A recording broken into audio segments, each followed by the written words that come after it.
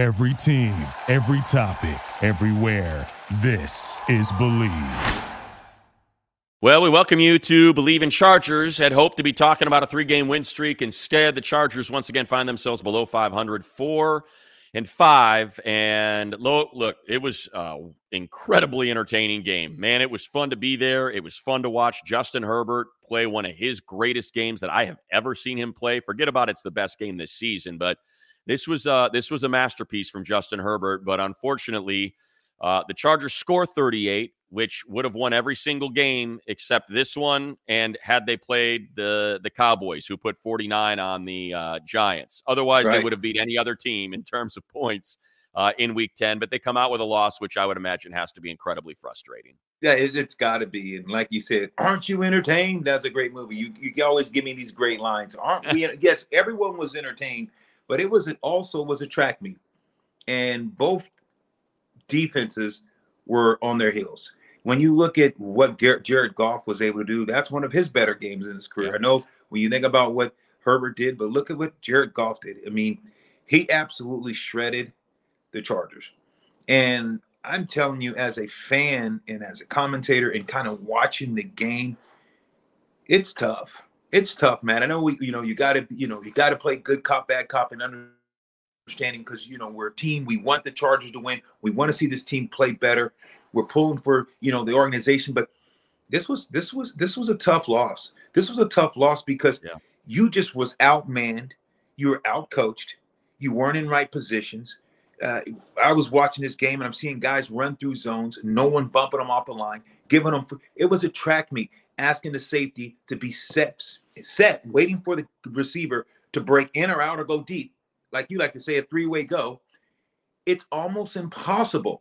And no one was jamming on the line. You're bringing blitzes from the field and leaving your best receiver open where no one's even touching him. And he just got to run through the zones because guys are waiting.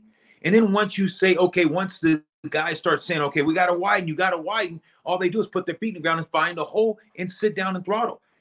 It was tough to watch, and especially the way the defense has been playing the last couple of weeks. They got out coached.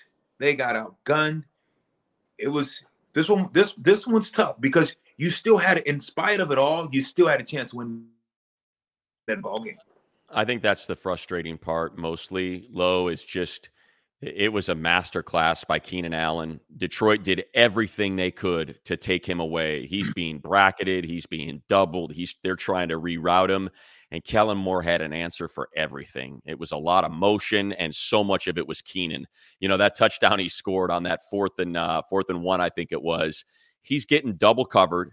Yeah. Herbert throws just an incredible pass under pressure, and Keenan's able to break the bracket and take it in for a touch. What he's doing at 31 is because it's unheard of. You know that. I mean, wide receivers after the age of 30, it's almost a precipitous decline because it is such an athletic position. So what Keenan is doing at his age is incredible. Forget about the age. He's one of the 3-4 best receivers in the league this year, considering all the attention he's getting. For Justin Herbert, and you know what? It looks like the one thing I'll say too, Rashawn Slater looked like he was back to being healthy again. Aiden Hutchinson started over there, and he's like, nope, don't want any more of this. And he immediately went to the other side because Slater was stoning him whenever they were going one-on-one. So that's a big deal because Aiden's one of the best pass rushers in the game. So it's good to see that, but there was still a lot of pressure. He had to move. He had to throw off platform. He's delivering strikes. That throw he threw to Jalen Guyton for the touchdown, threaded between those two defenders while he's moving off his spot. I think that's what creates and increases the frustration is, man, we had this masterpiece that was painted and it's being displayed in the hall of losses. And that's a tough thing to swallow. It really is. I mean, you remember back in the day when Chuck Muncie, Kellen Winslow, Dan Fouts, Charlie Joyner, Wes Chandler. That's what we saw. That was that type of Charger team the other night where it was just the last team with the ball. It was a shootout. Right. And the thing when you talk about Kellen Moore, what he was able to do from an offensive perspective, drawing up the X's and O's and understanding what they were going to do with Keenan and doubling and bracket coverage, moving him across in motion. So now the defense has to move and rock and roll with Keenan. And Keenan's so deceptive in his route running. And then you see him make the catch. And then you see the speed to get in the end zone. And especially for Keenan, happy for this guy because, money, the last couple of years, people are like, okay, redo his deal, let him go. He's injury prone. The way that Keenan is playing when he's healthy and the kind of game changer he brings and the bravado he brings to that offense and for him and Justin Herbert, it's legendary. Absolutely legendary. Yeah, they unfortunately, the defensive line had been on a run, man. What they did to the Bears and the Jets and the turnovers and the strip sacks and the pressures, it was gone. It disappeared. They had barely any pressures. I know, PFF will give them a handful, but Jared Goff was never really under pressure a single snap that game. They didn't get any sacks. They did not create any turnovers. Beyond that, you talked about the coverage already, whether they were trying to play man or they were playing zone. Guys were just finding themselves wide open. If it's Khalif Raymond streaking across underneath, Amon-Ra gets 9 targets, catches 8 balls for 156. It's another number one receiver that, has one of their best days of the season against the Chargers. And it's 500 yards of offense allowed. If I were to try to polish it, I would say this is the most balanced. I think this is the most balanced offense in the NFL. I think when you talk about run, pass, tight end, wide receiver, speed at wide receiver, and Jameson Williams, it just takes the top off when he starts running down the field. And now you've got Amon-Ra and Josh Reynolds underneath. Laporta, as a rookie, is an incredible tight end. The way the offensive line blocks and the way they run the ball. I don't think they're going to see another offense like this. There's nothing like this on the remainder of their schedule with the weapons that they have at their disposal. You're right, but then when you look at this and you think, okay, going to be playing against a team that that they should win against Green Bay, but Green Bay, guess what they're going to do? They're going to look at that. They're going to watch tape too, and they're going to say, I hope they play zone. They're going to find holes and they're going to see if the Chargers, every team is scouting. They're going to, okay, what are we doing? What are we going to do? And Green Bay's looks and saying, okay, we can have some success against this defense if they play zone the way they're playing. Because once you see guys, you're blitzing from the slot and you're saying, I'm going to leave the fastest receiver open and I'm going to try to get pressure. And now if a guy can pick his way through those zones, there is going to be a window because now you have other guys and you stretch the defense. You make them cover every blade of grass. Right. And there's holes in this zone. So if you play that type of zone, even though Green Bay is not a good team, Money, I still think that you're going to have to show that you can slow people down because teams are going to try to come after you because they see there's blood in the water. Well, let's put a pin in that and let's focus on Green Bay, but let's do a little expertise with Mike Wahle. Well, this is exciting here on Bleav in Chargers as the Bolts ready to go to Green Bay to take on the Packers, longtime Pack offensive lineman. And do want to acknowledge, as we are here in Southern California, it's not often you get a chance to talk about Rim of the World, the fight and scores, and someone that laid it down up at Arrowhead. I mean, you want to talk about road trips. Let's just do it real quick, Mike, as Mike Wahle joins us. Just when you got to hit the road, what are those trips like? Like how long are you on the bus? Are guys getting sick on the bus, going back and forth, coming down from Arrowhead? Yeah, that's a good question. I didn't even think about that. Thanks for having me on the show. So it's not bad for us going down, obviously, because you have to remember back then we had a McDonald's and one stoplight. So we're happy to go down the hill because there's right. a Del Taco at the bottom of there's a 7-Eleven. Like we're eating good for the first time in a long time. We get to go on a road trip. Now, people coming up, I'll tell you this: I had a combine. I had a combine at my high school for the NFL. Okay, and I had supposed to have 27 teams show up. It was foggy that day. And when you're driving up the side of the mountain on the 330 or Highway 18, it literally looks like if you look over to the right, you're going to fall off the mountain and drop 3,000 feet to your death. Only 6 or 7 teams showed up. They saw the fog. They wouldn't even get on the street. I mean, people are afraid to drive up there. But yeah, we actually enjoyed all the trips, man. Because listen, everyone loves being on a school bus with your boys. One and two, we were eating at Del Taco at the bottom of the hill, living the dream. Right, big city living. You do on the block. So let's start there. the Chargers D line had been on fire. I mean, it had been on fire against the Jets, against the Bears. And then it completely disappeared. They got blown off their blocks in the run game. They got pretty much zero pressures in that game. I know you went back and watched the film. We saw it on the Twitter feed. You cutting up a little bit of that. What went wrong? Like, what happened to that D line that we had seen? Well, you weren't playing the Jets and the Chargers. The Jets and the Bears. Excuse me. That's part of it. Listen, the Detroit Lions are really good, and their offensive line's one of the best in the league. Really well coached. Technically, they're just superior. And I have to be honest, I don't think I've seen, at least this season, a team where defensive linemen are getting blocked 10 yards off the ball repeatedly over the course of the entire game. You just see the contrast in styles, really, when you think about even the Chargers or the Packers versus a team like Detroit, how they're running off the football and they have enough confidence in their technique and they have the quality of player that you can just really do some damage. But when you look at the Chargers defense, you take Bosa out by running two tight, having a tight end on him, having a tight end or a fullback running at him. So you got two guys, and that way you can stay into base defense. And now you can get those double teams on your four technique and your nose tackle. And when you're getting movement like that, a linebacker and a safety are never going to be right. But the other thing that's super interesting about the Chargers right now, and I don't know if it was a question because they were worried about all the motion that Detroit does, but they're not rotating their safeties very well in the run game. No. So if you go across the ball in motion, that safety's not coming down. He's still 10, 12 yards high, and it's like that's free lunch for a running back. Yeah, the big play on Montgomery, they motioned Brock Wright, and freaking three guys took the cheese. And it's like, what are we doing here? It's Brock Wright, nothing against him, but you've got two linebackers and a safety pointing it out, and next thing you know, see you later. So let's get to this Packer O-line. They've been solid, I mean, they've been blocking their tail off. For whatever reason, the run game's not quite working right. Like, what can you tell us about sort of what's going right, what's going wrong? Because the line play looks good, but it doesn't look like it's kind of amounting to a whole lot. Yeah, I guess the beauty's in the eye of the beholder, because you talk to guys up in Green Bay and they're just furious right now because we've had decades of great offensive line play, and I think it's fair to say they're struggling a little bit more than maybe they have recently in recent past. David Bakhtiari getting hurt is a huge deal. He's a force multiplier on this team. His ability to not only execute at his position, left tackle, but also just derive confidence into the left guard, the tight end, the quarterback on his blind side. So I think you're really missing that piece both in the locker room and on the field. Elgton Jenkins coming back from the injury. They switched his position last year. He was struggling, so they put him back at left guard. He seems to be coming around, but a lot of these guys have taken a step back, to be fair. Okay.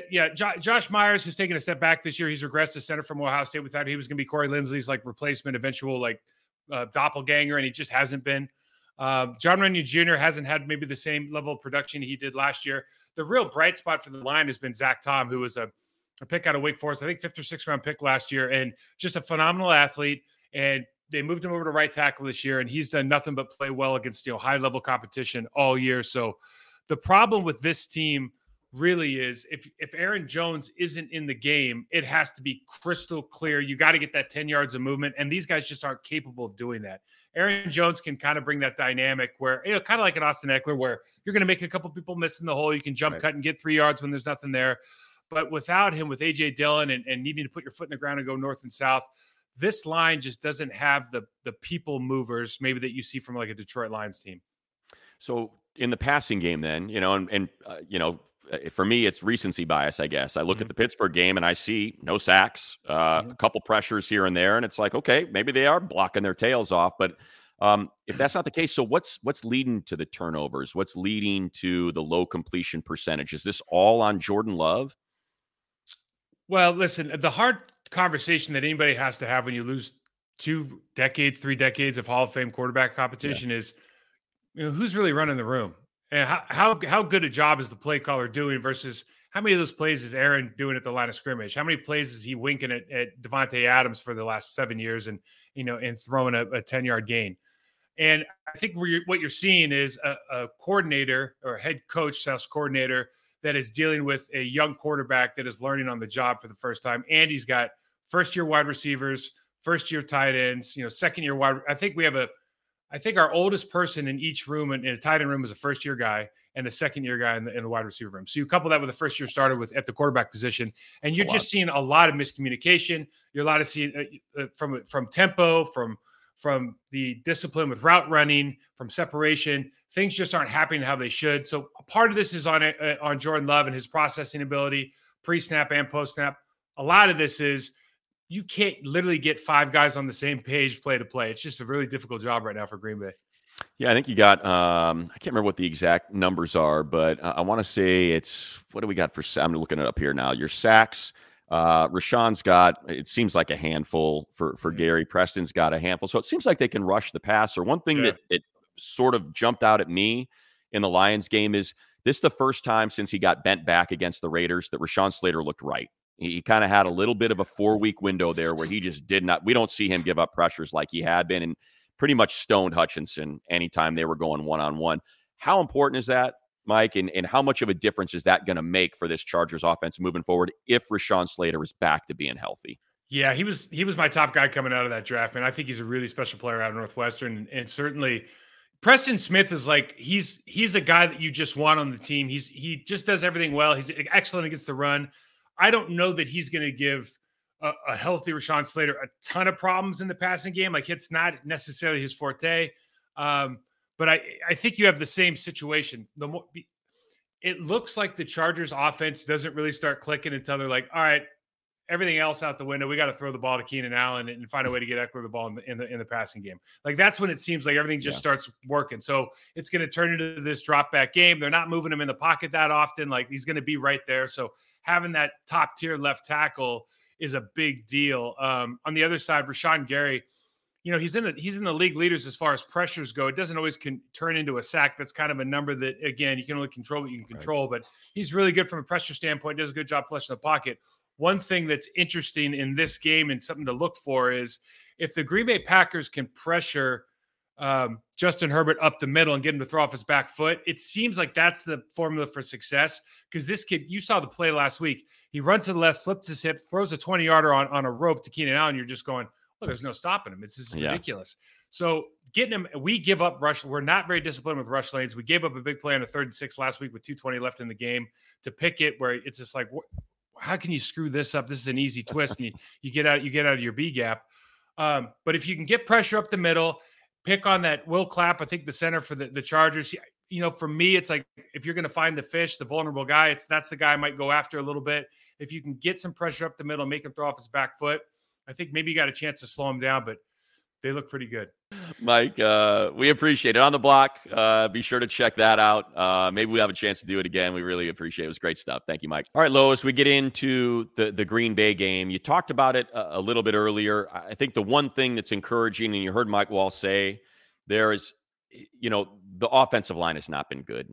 And ever since Bakhtiari went down, and you kind of look at Jordan Love's games this season. So the first 2 weeks, he's got 6 touchdowns, no interceptions. He's got a passer rating of 115. Everybody's talking about they did it again, from Favre to Rodgers to Love. Bakhtiari goes down in that Chicago game. Again, 6 touchdowns, 0 interceptions. Since then, 8 touchdowns, 10 interceptions. The running game is not working. Neither Dillon nor Jones are over 4 yards a carry. It's been a real struggle on offense for them. And to me, it's very reminiscent of kind of what we saw from the Bears, from the Jets, where they've got some good players on defense. They can make life hard on you a little bit, but I just don't know if the offense has that firepower to keep up with Herbert and Kellen Moore now that offensive line has gotten healthy. Yeah, I agree with you. I just think, Matt, that the biggest thing is going to be for me is the one that no one's probably talking about, and I think it's going to play a factor, is fatigue. You got to realize when you play a game like the Chargers played, that game not only was a track meet, it was physical. You played against a Detroit team, like you said, they got road graders. That offensive line, they want to get after you. We didn't even sniff the quarterback. Garrett did, Goff didn't even get touched. He was still clean. But you got to realize those guys were pushing. They were physical. You're coming off the ball, and you were out there for a lot of plays. The defense were on the field. So it's going to be interesting because you're right. You should handle Green Bay. You're a better team than Green Bay. Green Bay's offense is, it's in pieces. You lost your offensive line. You got a lot of missing pieces. You got a quarterback that hasn't, Jordan Love is not a great quarterback. Trying to find out what do they still have. So yes, on paper, you are a lot better than Green Bay. But you have to realize it's going to be interesting just to see what kind of gas and what type of mental and what type of fatigue this took on this Chargers team. So it'll be interesting what Staley's plan is during the week of not putting the guys in pads. What is he doing? There are guys in the ice tub. Are they getting guys back ready to go? Because you played a physical game. Last several weeks, you've been in tough games. You played the Jets physical team, even though you won. Now you play Detroit, a physical game. And now you got a team in Green Bay, which you should win.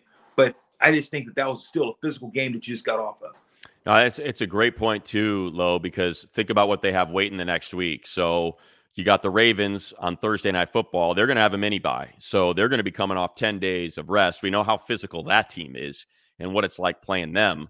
So you got to, you got to win the game, obviously. But ideally, this looks like the Bears game where you can rest these guys in the fourth quarter. It looks like the Jets game where you can rest a lot of guys, specifically on defense in the fourth quarter. You can get K9 and Kendricks and Bosa and Mack out of that game, and you can get Dayon and you can get Neiman and you can get those guys back in there because that's what they were able to do in those two games. Go up quick. Hopefully that Herbert magic and what Kellen Moore and he had working against the Lions carries over. You can go up 3 touchdowns, 3 scores, something like. I know that's asking a lot in an NFL game, especially a Packer team that. I mean, look. Here's the thing about the Packers, right? If I go through their schedule, here's their last 7 games. They've scored 19, 20, 10, 17, 13, 20, 18. Wow. That fits what's going on with the Chargers. Their defense has not been good. Their offense has. They're averaging 26 per game. So that's something that may play into their favor, and you'd hope they can do to them, something like what the Lions did when they beat, when they hung 34 on them. Can they get to that sort of 30 number again and maybe be able to take the foot off the gas a little bit in that fourth quarter? Because like you said, they just got out of a heck of a battle, and they're going to have another one coming up with the Ravens, and they got to go 6-2. That's the reality. They have to go 6-2 if they're going to make the tournament. They really do, and that's just as a wild card. And I think, Money, to your point, you should jump on this team. And we always talk about Money is the consistency of this Chargers team. And I think that you and I both know what they're capable of. They're capable of they can beat anyone any given Sunday when they're playing the right way and playing fundamental and playing sound football. They have enough talent to play with anybody in the National Football League. But the question that we and you asked ourselves week in and week out, are they going to play down to the level of competition? We've seen them play down the level of competition when they played the Titans. We've seen this team play down games, and we've seen this team go out there and just flounder around and don't seem like they didn't get off the bus, and they're not playing the way that we know they're capable of, offensively and defensively some weeks. So this is a game where Coach Staley has to go this whole week is like, guys, let's go take care of business. Let's start fast. Let's get this game behind us, because guess what? Green Bay is not going to feel sorry for us. They're not going to say, God, they played a tough game last week. Let's take it easy. Green Bay is looking and saying, we're catching this Charger team on in a good time, because they got to be thinking about Baltimore. Baltimore's one of the better teams in AFC. Baltimore's licking their wounds because, they had a 20-point lead on friggin' the Browns, and the Browns came back to win that game. So you got two teams that know what's in front of them, but can the Chargers just go out, like you're saying, play the way that we know they're capable of, and get rid of Green Bay early, for they can say, hey, guys, let's rest some guys. And that's what this needs to be this week. That's the kind of attitude they got to have. Well, I'll put a bow on it with this as we end it this week, Lo. They were 6-6 last year. They were 6-6, and everybody was preaching doom and gloom. They rip off 4 straight wins. They finished 10-7. They punched their ticket into the tournament. Let's get to 5-5. Let's get to 6-5. See if we can get 7-5 and catch a little run, just like they did at the end of last year. Get into the playoffs, and this time next week, we'll be talking about being back at 500 and what the game plan is to knock off Baltimore. Thank you for listening to Bleav. You can show support to your host by subscribing to the show and giving us a 5-star rating on your preferred platform. Check us out at Bleav.com and search for BLEAV on YouTube.